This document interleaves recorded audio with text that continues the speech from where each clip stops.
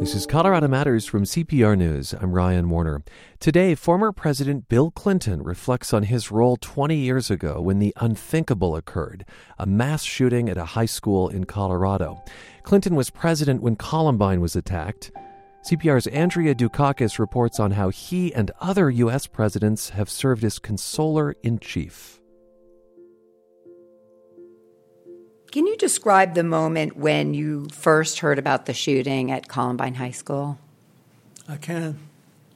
When I first heard about it, I thought, not again, and even there. There was something about this Columbine thing that just, you knew that it had now transcended income, class, race, everything, that we were spiraling into some sort of a culture of violence and gun violence in schools that really bothered me. Today, at his office in Midtown Manhattan, former President Bill Clinton remembers a lot about that day 20 years ago. He remembers the horror of learning that 13 people were killed and more than 20 others wounded at their high school. And he also remembers debating his role, what to say and what not to say to the American people.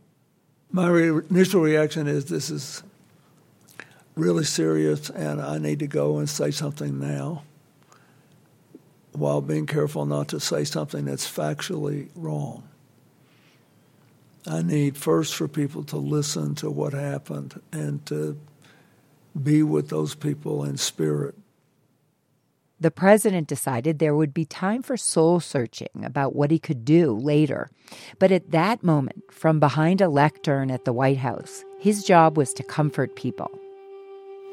To the families who have lost their loved ones, to the parents who have lost their beloved children, to the wounded children and their families, to the people of the community of Littleton, I can only say tonight that the prayers of the American people are with you. Thank you very much. It seems to be in more recent times that presidents have taken up this role of being consoler-in-chief. Doris Kearns Goodwin is a presidential historian. Her latest book is called Leadership in Turbulent Times.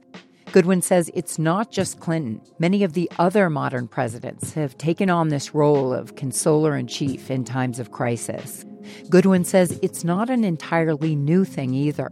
The U.S. government was built on the idea. We don't have a president who's a king, nor is he simply a prime minister. He's the head of state and the head of government. So at moments of crisis, he becomes the person who is speaking for all of us beyond our partisan ties. And it's a difficult challenge for them, but if they meet it, it really creates a sense, I think, of empathy on his part for these people and on the country's part for him. This is Since Columbine, a podcast from Colorado Public Radio about how one shooting 20 years ago changed America. Today, Clinton's role in soothing the nation after Columbine, and what Americans have come to expect from their presidents after national tragedies like mass shootings.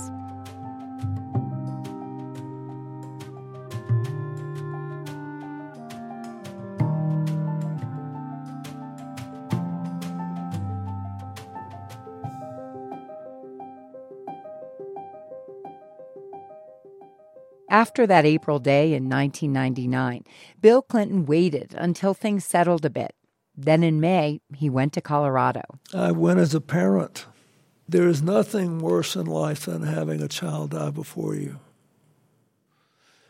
And I thought the whole country was heartbroken by it, and I don't think you can do everything long distance. I think I needed to be there in person.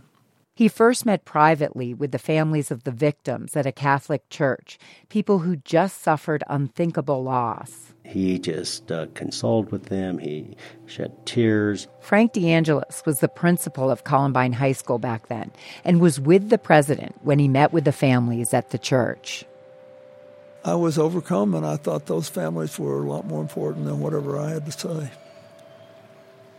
That for just a moment, if the president is standing there listening to them talk about their children, it gives just a hair of respect that their kids' lives mattered. And sometimes just listening is way more important than whatever you have to say. I mean, I had already said to the country more or less all I had to say, but I needed to say it again to them. He had a hard time leaving the families, and I said, President Clinton, we need to go because we had over 2,000 people waiting for at Dakota Ridge. Dakota Ridge, the school where more Columbine families had gathered. Their own school was closed for the year. Barbara Perry is a presidential historian at the University of Virginia, which collects official oral histories of presidents dating back to Jimmy Carter. She's written about U.S. presidents as consolers, or comforters-in-chief, as she calls them. Bill Clinton was known, it became a little bit of a catchphrase and almost a parody, but he was known for saying, "I feel your pain." And Bill Clinton exuded, and to this day exudes, empathy. And she believes that what Clinton did after Columbine, Bush after 9/11, and Obama after Newtown represents a shift in a culture that now asks everyone to feel and emote in public. I think that starts with the talk show circuit of maybe Phil Donahue and Oprah back in, I guess, the 70s and 80s. So presidents, I believe, have had to respond to that by becoming both the receivers of that kind of information and then coming back to the people as the therapist who listens to them, who, in Bill Clinton's terminology, feels their pain. Doris Kearns Goodwin agrees with Perry that there's been this cultural shift. Making private emotions public wasn't something leaders in the past did, though they did act as soothers. I mean, we certainly can look back in history, I suppose, to Lincoln's second inaugural, when we've come through a war that more than 600,000 people have died. And he talks about the fact that both sides shared the sin of slavery. Both prayed to the same God. Neither's prayers were fully answered. And then the words we all remember, with malice toward none and charity for all, let us bind up the nation's wounds. In 1933, Goodwin says Franklin Delano Roosevelt did much the same. I mean, you think about Franklin Roosevelt encountering the Depression, and that first inaugural, in some ways, was consoling a nation. This great nation will endure. I mean, he's talking about the fact that he wasn't going to in any way minimize the terrible catastrophe they were facing, and that the facts required that we understand what this economic situation is about.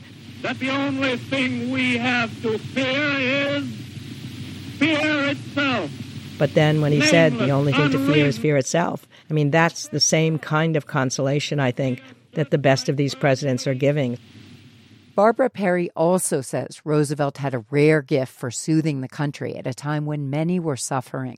Still, Clinton, particularly with Columbine, operated at a whole nother level. There are very few presidents as skilled as he in both being able to not only make people think he cares, but genuinely, I think, to care and to show people that he cares, combined with charisma, which is always a helpful tool for presidents because it draws people to them. They kind of gather the people unto themselves. Something Ronald Reagan was able to do after the Challenger explosion.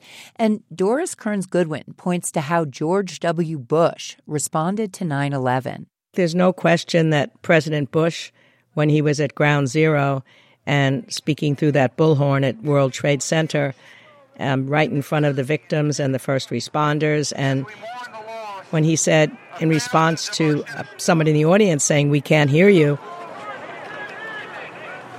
I can hear you.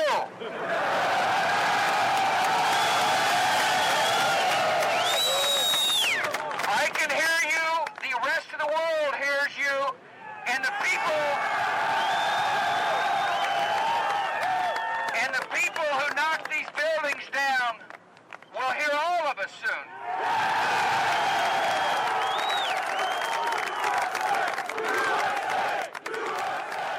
Goodwin notes Bush's speech at Ground Zero did two things. It consoled the victims and assured the American people that the terrorists would be punished. And that was a tone of defiance.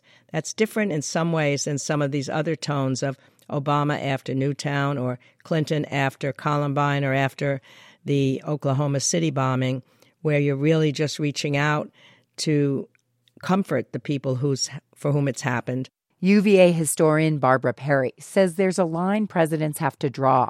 Sure, they can be emotional, but not artificial. She thinks about Obama after Newtown. He became tearful.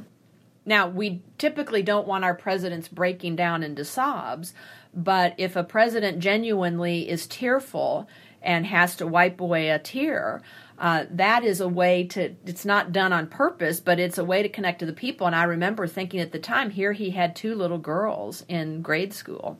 We've endured too many of these tragedies in the past few years. And each time I learn the news, I react not as a president, but as anybody else would, as a parent. And that was especially true today. I know there's not a parent in America who doesn't feel the same overwhelming grief that I do. The majority of those who died today were children. Beautiful little kids between the ages of 5 and 10 years old.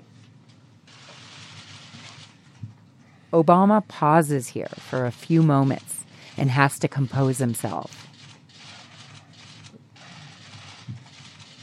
They had their entire lives ahead of them.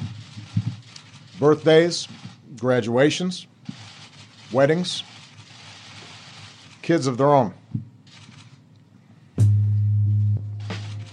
Tragedies have continued into President Trump's tenure. Shootings, hurricanes, fires. Presidential historian Barbara Perry gives Trump low marks as comforter-in-chief. I don't think he will be considered, by virtue of his persona, an empathetic person or a person who naturally feels other people's pain.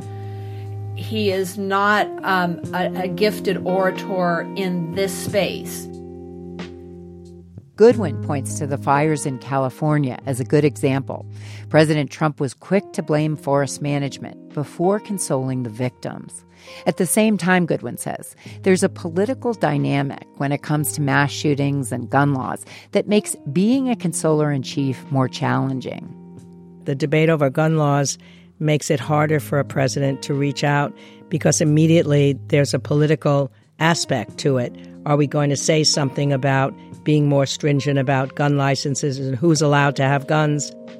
Clinton tried to thread the needle back in 1999 after Columbine. He wanted stricter gun laws. During that trip to console the community in Colorado, he told the crowd they now had the power to change things. I think one of the jobs that a president has when something like this happens is to try to set the stage when we're clearer headed and when our grieving stops, to think about what happens, what we should do, what we owe the future. We know somehow that what happened to you has pierced the soul of America. And it gives you a chance to be heard in a way no one else can be heard. By the president and by ordinary people in every community in this country. You can help us to build a better future for all our children.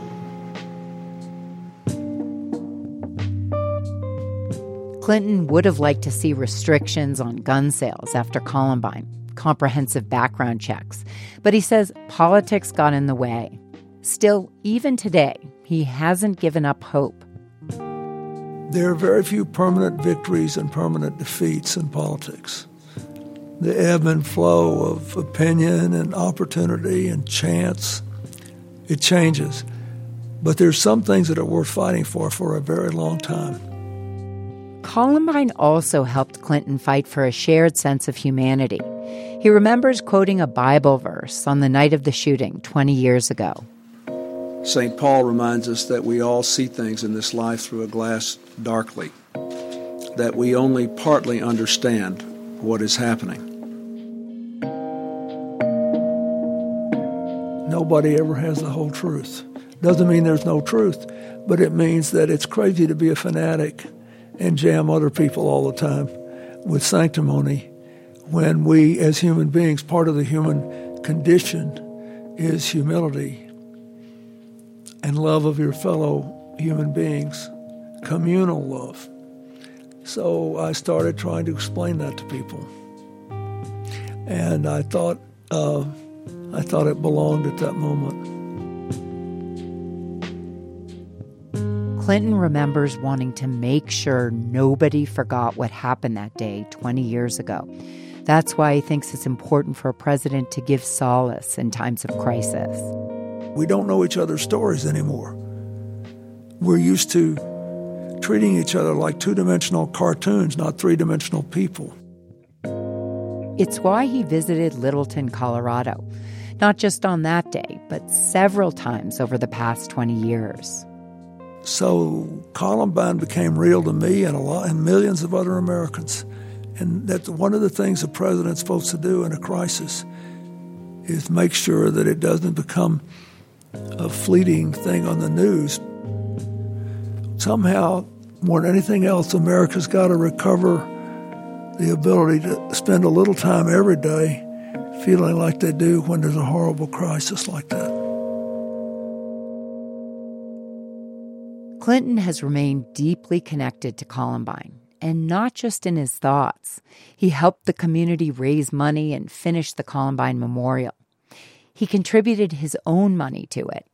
And he still talks on the phone with Columbine High School's former principal, Frank DeAngelis. I liked them. I liked DeAngelis and all those people that just wouldn't give up, I like the fact that they still care. Through, real life returned to them, They're the ones who had kids. The kids grew up. The other things happened. Misfortunes occurred in their lives. They got sick. They got well. Whatever. But they still care. And if they still care, somebody needs to be willing there to walk with them. CPR's Andrea Dukakis with our radio and podcast series Since Columbine. It's about how the shootings 20 years ago now changed America. When we come back, an anonymous tip line meant to prevent another Columbine. How it has worked, how it has fallen short. This is Colorado Matters from CPR News.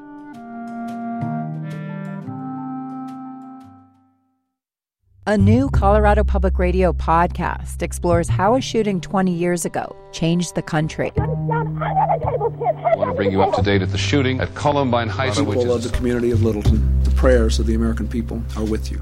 Now survivors of the attack have their own kids. I didn't really tell you about Columbine until you were 11 years old. And a whole scientific field has emerged to stop the next shooter. Search for Since Columbine wherever you get your podcasts. This is Colorado Matters from CPR News. I'm Ryan Warner. After Columbine, there was a lot of soul-searching, even a statewide study to see if school shootings could be prevented.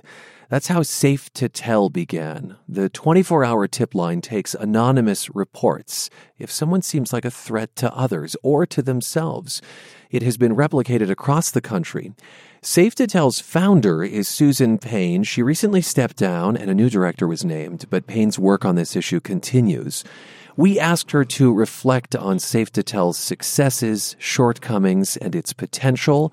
Payne has had a long career in law enforcement. She's been a hostage negotiator, a special agent in charge of school safety for Homeland Security, and she's a parent. Hi, Susan. Hi, thanks for having me. Yeah, a Secret Service study showed that about 80% of the time when there was a school shooting, someone knew and didn't speak up. Most often, it was a young person who didn't speak up. And 9 out of 10 assailants had a history of concerning behavior. Red flags of some kind. In short, it seems that kids tend to know before adults what's going on. Does that sync up with what you've found over the years? Absolutely. Originally, I was the as a DARE officer or a school resource officer, young people know long before adults what's going on in their schools. When young people show up in a field to fight and there's 50 to 100 of them, they all knew what they were going there for, and we need to break down that code of silence and make sure they know when to tell and that they have the courage to tell. Really is reliant on having a safe, protected method of speaking up so that adults can intervene. And that had not existed officially, if you will, before Safe to Tell. Right. So we knew we had to move forward in a very direct, tangible way. The Center for the Study and Prevention of Violence and the Attorney General at the time, Ken Salazar, there was a listening tour, and I was able to go on it with Dr. Elliott and Attorney General Ken Salazar, and young people told us over and over that they feared retaliation, that they wanted to be able to speak up, but that we had to do something tangible to make it happen. Susan, I'm sure you've been asked this since day 2 of Safe to Tell, and it's asking you in a way to prove a negative, but do you have evidence that Safe to Tell has prevented attacks on schools? We know it has prevented attacks on schools, and we have to do a better job of sharing the successes. So when we see the numbers and the data-informed approach of what comes in and what the results are, that's where we know we've been able to make a difference and prevent a tragedy. Give me an example then. Many examples, but I can think of one that I would like to talk about would be young people online, playing games online. And one says, I have to go study. And another one says, if I'm not on tomorrow night, I'll be dead. And another young person questions them and says, what do you mean by that? And he talks about a massacre at his school and deciding if he was going to kill himself or have someone kill him. So you look at that kind of communication that's taken place, it really backs up the Secret Service study that 81% of the time these things are leaked or broadcast in advance. Now we have to turn that into reporting and knowing that the adults are going to do something. Okay, so that's a real-world example. Was that a young man who said that? That was a young man, and it ended up being in Biloxi, Mississippi. So we also know that we can't control jurisdictional boundaries with the social norms of young people today. And this program has been replicated elsewhere. This is not the only Safe to Tell program. Right, we have it in Wyoming, Nevada. Some of them use a different name to customize it to their own states. Michigan is okay to say. We're working with, since Parkland, 24 states I've been advising on helping them to replicate this framework. I want to go back to this idea, Susan, of the attack that you think it helped prevent in Biloxi, Mississippi. So a young person reported this threat made over a video game, a multiplayer game. And then what happens? Help us understand how the Safe to Tell operators, you call them analysts, what they're trained to do. Well, first of all, obviously a young person was the hero that saw that and thought, this is concerning, this is a threat, recognized it for what it was and made the report. So that's the first hero. Then it comes into an answering point that is able to engage and discuss, can you send us a video of this? Can you send us the screenshot? But in that specific case, they were able to give us the username of the person and the specific threat. But they're looking for evidence. They're looking for something that makes this not a false report, I suppose. You're looking to determine the credibility. We don't want young people to have to decide if it's real. If they're hearing something that causes concern, we want to make sure that there's an adult that takes that information and we get it to the team in the field, the multidiscipline team at the school and law enforcement level that knows their students the best. Is that what happened in the Biloxi case? And that's exactly, we never know the jurisdictional boundaries, especially with social media today. In that case, the person that made that threat online to probably a Colorado student ended up being in Biloxi, Mississippi, and in the middle of the night, law enforcement went into that home. And the young person swore that he was never going to do it, but they were able to remove several weapons, computers, and it was an intervention of someone that was broadcasting their pathway to violence. So that's what we know we have to do is intervene early. I know that one thing that surprised you after Safe to Tell's founding was that it alerted you not just to externalized violence, so violence against other students, but it also alerted you to the threat of suicide. So it's a very data-informed approach. What we have is what's coming in and what's going out. What young people are reporting, that gives us a look into their shoes. And we can see there's a lot of hurting, struggling young people out there. And this is sort of that new perspective where for years it was if you were hurting or struggling with addiction or feeling sad and depressed, you would seek help on your own. But what we know are there friends, siblings, peers, parents that see someone struggling. And that has been the number one reported incident time and time again. Last year, 2,800 specifically about a friend that was suicidal or making a threat to take their own life. You point to Safe to Tell successes, and yet we have seen more school shootings. We know that the youth suicide rate is particularly high in Colorado. Do you look at that and think, I'm not sure how well this has worked, or the problem is just so much bigger than Safe to Tell? Well, I think we really focused on the research of what we knew, and we put something tangible in place to make sure that if there's a student out there that is seeing something, they don't have to fear retaliation or social exclusion for speaking up.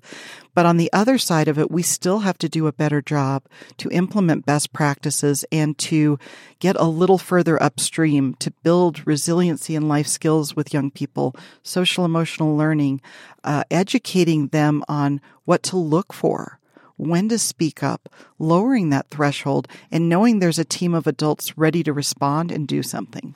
Give us an example of a red flag, if you will, something that you wish young people were alert to that they're not.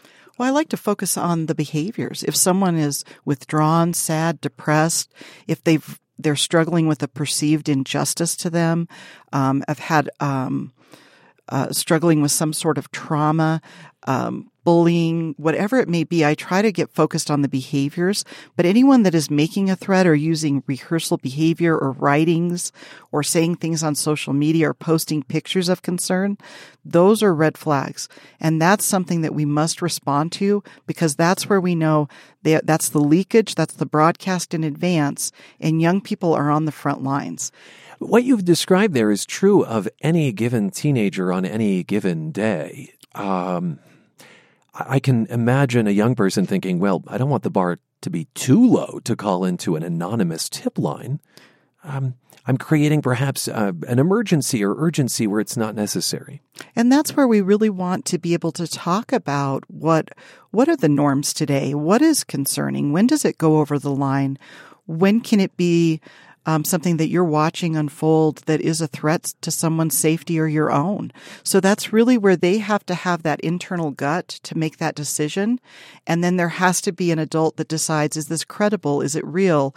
What are we finding as we follow up? How do we assess risk, threat, and social media? Social media. I'm glad you mentioned it. How has Safe to Tell had to evolve Well, we've had into this age where it may be that bullying happens online, So for me, I have 3 children, Air Force pilot, my daughter's getting her master's, and my baby's a junior in high school. And I had to be one of those parents that had to text them to come to dinner. Or I had to get on Snapchat if I wanted to see the stories they were sending out.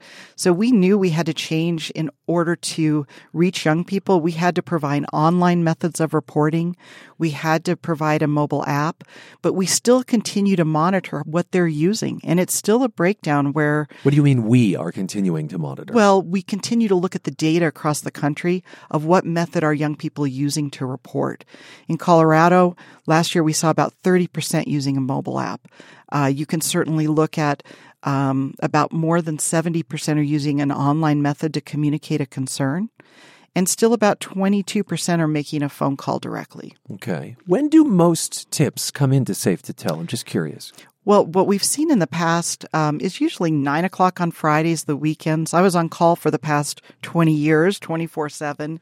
9 in the evening? 9 in the evening on a Friday is one of those peak times. But again, we have to continue to monitor the data.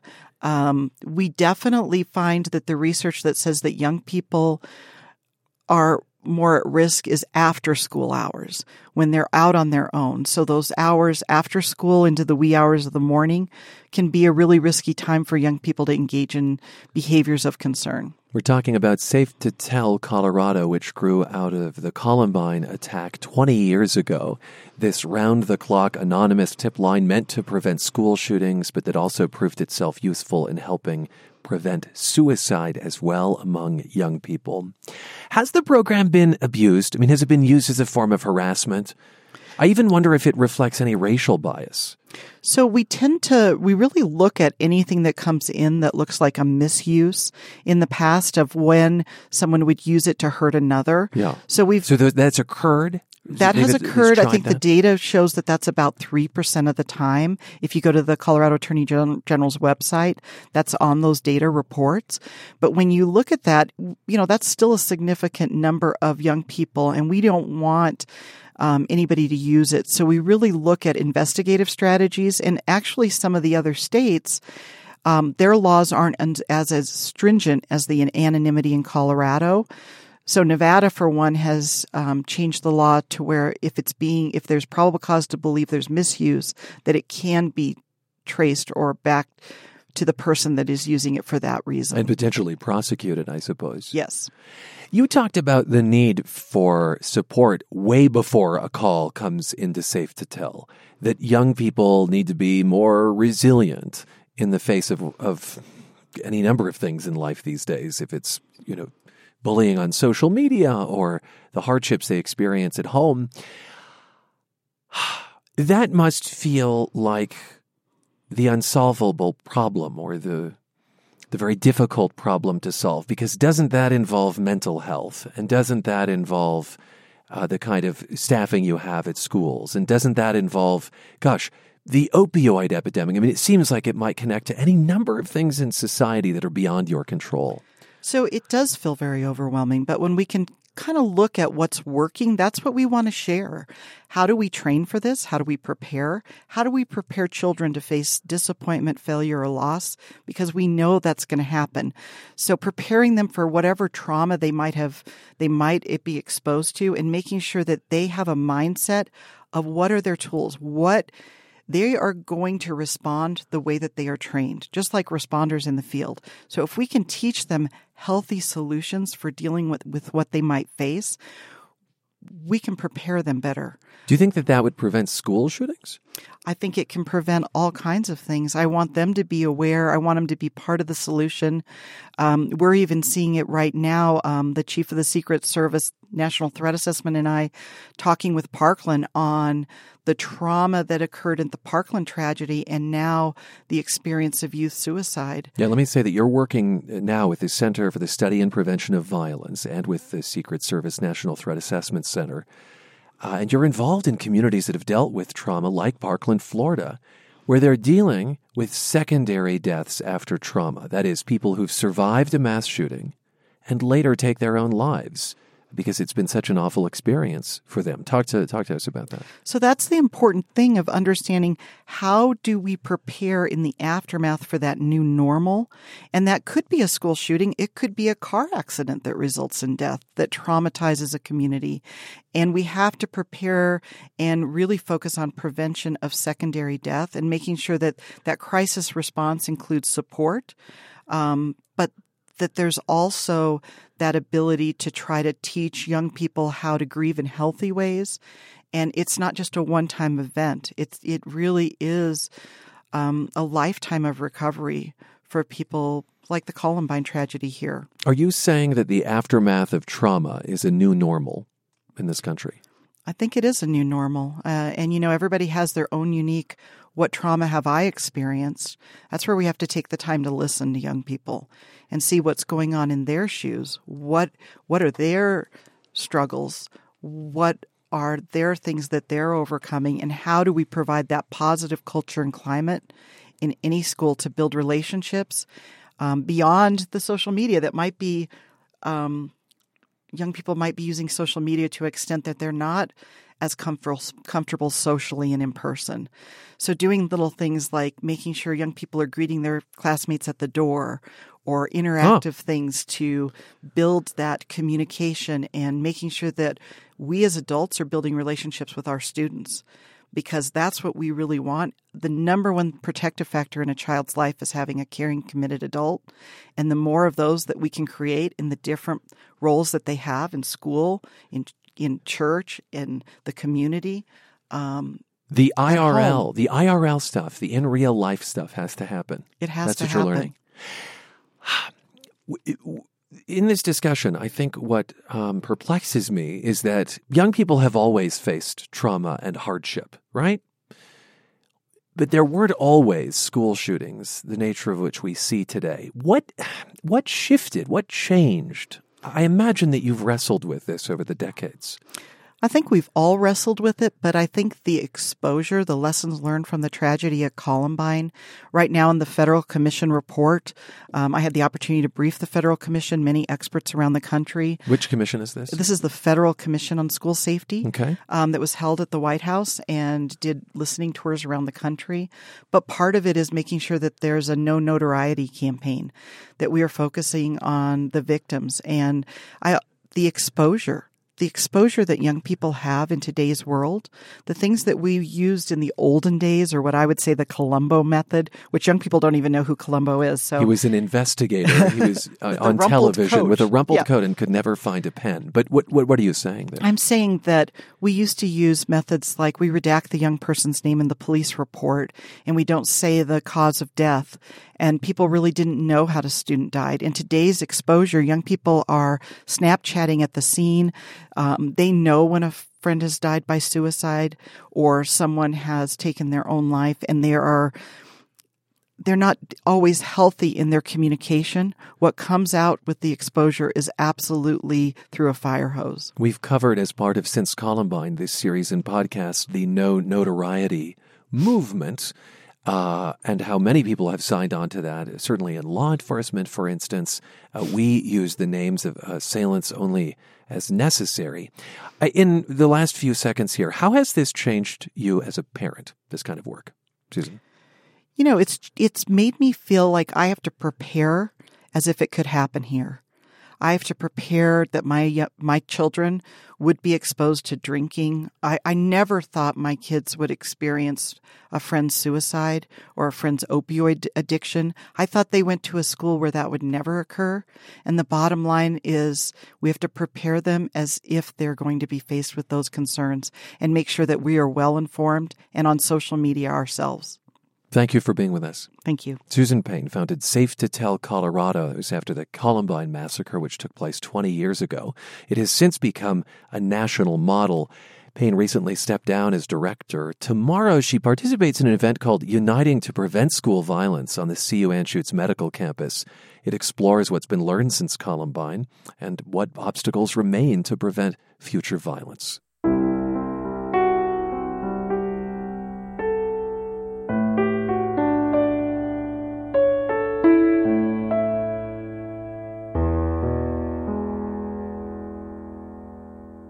There's a teacher shortage in rural Colorado. State lawmakers hope new financial incentives for student teachers who commit to rural areas will help. CPR education reporter Jenny Brundeen traveled with a group of urban college students to some remote districts in southeastern Colorado. Here's how some of the college students described their invasion of tiny Springfield, Colorado. So the first day was really interesting. 20 students from the University of Colorado at Colorado Springs and Colorado College. We walked into the restaurant. One of 2 restaurants in Springfield. And everybody turned and stared at us. Those looks. We get those looks like, what are 20 college students doing here? Where are they from? They're not from here. So you definitely kind of realize that living in this area, everyone knows everyone. But the townsfolk were super friendly, students say. Just curious and welcoming. The students would be spending the next week in 6 schools in 6 districts, among the most isolated in Colorado. They weren't used to abandoned buildings on Main Street or empty sidewalks. One student says she relaxed a little as soon as she saw a Dollar General store. I can do this. Many of these students have never experienced rural life or what it's like to teach in a tiny school. I've never even heard of a graduating class of 1. And that's one of the goals of the immersion program created by 2 professors, one of them Mike Tabor. I think our goal is a little bit of trying to understand this generation and what would motivate them to want to be a rural teacher. How do we make that connection happen? Tabor says the purpose of the trip isn't to line up jobs for the students, but to expose them to the advantages and the challenges in being a rural teacher. A big part, though, is helping them understand the culture and the landscape before they even get inside a classroom.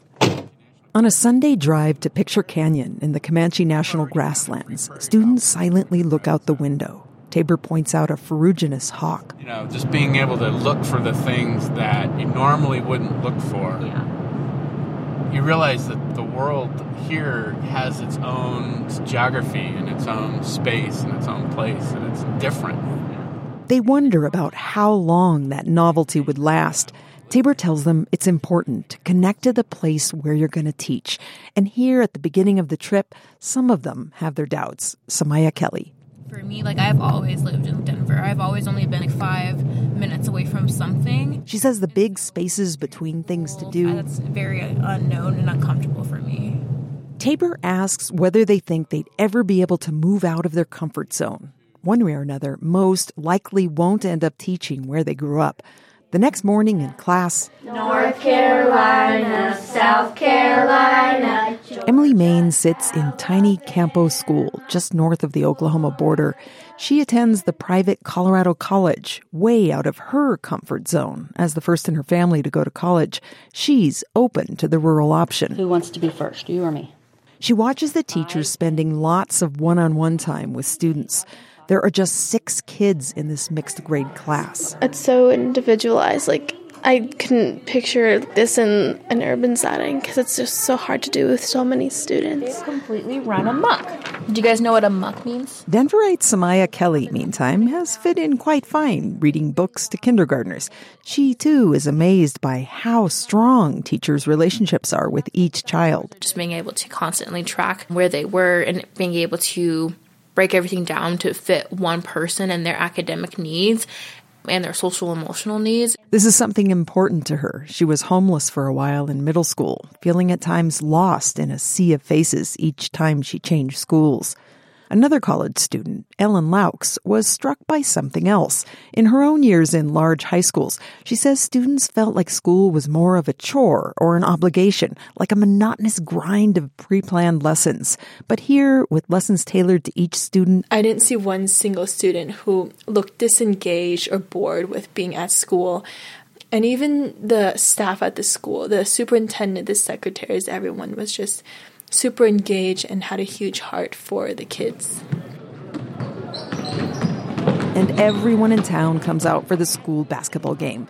The game gave the college students a taste for how teachers are regarded. And Yabras says, unlike in urban areas, rural Colorado teachers are looked very highly upon, they're basically the role models. But she says the public eye could be a challenge for some teachers. Everybody knows your business and everything about you, and so just making sure that you're keeping it very professional even outside of the school district. That matters especially, she says, because many of the social and political norms she grew up with are different here. Those norms come out at the students' nightly reflection sessions at the local Lions Club. Sandra Curry, who is African-American, wonders how much diversity the students are exposed to. I had one kindergartner. I was talking with him, and then he randomly just touched my skin, and he was like, "Oh, I've never touched a black person before." And I thought that was kind of weird, but I'm he's in kindergarten. Other students were surprised by some teachers' comments, like how one likes working in a school because the superintendent is politically conservative, or another saying she would skip a lesson about Martin Luther King because the school has no black students. We'll find this across the state. We really will. Mike Tabor points out many veteran educators wouldn't have had training on teaching about diversity, and that's something these students will have to grapple with as they move into teaching. You'll begin to realize that you're going to be challenged by the vernacular used by that classroom teacher. You're going to be challenged by their ideologies and their philosophies about kids and learning and the labels that they're going to throw out there because they've been throwing them out there for 30 years. They'll have to decide whether to let things stand or introduce new cultures and ideas, just as teachers here have given them an unvarnished view of rural schools. Pledge allegiance to the flag of the United States. In the end, whether someone chooses to teach in a rural setting is deeply personal. For someone like Kara Friedman from Los Angeles, going rural is likely too much of a leap. I don't think that I have the hobbies or the pastimes to entertain myself out here. It's just too different. Several students, though, say they could see themselves in a rural community. Emily Main. It's quiet and peaceful, and definitely for me, that'd be really nice to have, just because growing up when there's a hustle bustle, you always have to be doing something. from like 4 a.m. to like 8 p.m. It's like, that can get old. Others are attracted by the fact that some districts offer affordable housing. Brittany Wagner likes the challenge of wearing multiple hats. I get to teach music, I get to teach English, and multiple grades even. So that to me is really exciting if I do teach in a rural school. Even if the Colorado Springs education students decide not to teach in rural Colorado, this immersion has helped them learn more about themselves and what they value in the teaching profession. I'm Jenny Brandine, Colorado Public Radio News. A Denver couple found an old trunk in their attic from World War II, and it led them on a reverse treasure hunt. Who was the original owner, and how did it get there? CPR's Avery Lill has the answers. An old trunk sat in the attic of Ed and Kate Martin's home. Stickers plastered on the side told them that it had been shipped from Sweden to New York, with a stop in Liverpool. Inside were handmade tools, including a hammer and a slide rule, and on the back of one, a clue to its origin. On the pieces of wood that were found was a name called Harry Freeburg. But who was he, and what did he have to do with their 1890s home? Martin's curiosity took him to the internet and to the Denver Public Library. It turned out that this family had moved into the home back in 1910. Martin believes Harry Freeburg immigrated to the United States from Sweden with his family, and that he was working as a printmaker when he was drafted to fight in World War I. He had died about a month before the World War I armistice, October 6th in 1918. And I think he was listed as having died of consumption or disease. Freeburg was 25 years old when he passed away in northern France and didn't have any children. But he did have 2 sisters who lived in the Denver home where the Martins live now. Ed was able to track down one of Freeburg's great-great-nephews, this man. He asked in a message, "Are you related to John Harry Horst?" I'm like, okay, I probably should follow up with this guy because that's my grandfather's name. The Horsts are Freeburg's closest living ancestors. That's John Horst there, and he was a little freaked out by a stranger on the internet asking about his grandpa.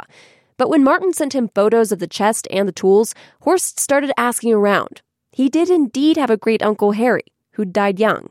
A few weeks ago, John Horst, who lives in Thornton, visited the Martins, who gave him the trunk and the tools inside. Just to meet him in person was amazing in itself because I'm like, this guy knows more about our family than I do. And he found it all out on the internet. Just something that kind of demonstrates, history is not just in a book. It's something that's right here in your own family. Returning the chest was important to Ed Martin as a way of honoring Freeburg's life and legacy. And now he said he's on to researching his own family's story. I'm Avery Lill, CPR News. Finally today, our master gardener is coming back on soon to answer your questions about tomatoes and tiger lilies. So get us your questions. Email news@cpr.org. Your questions, news@cpr.org. Or you can hit me up on Twitter @CPRWarner. Thanks for spending time with us. That's Colorado Matters for today from CPR News.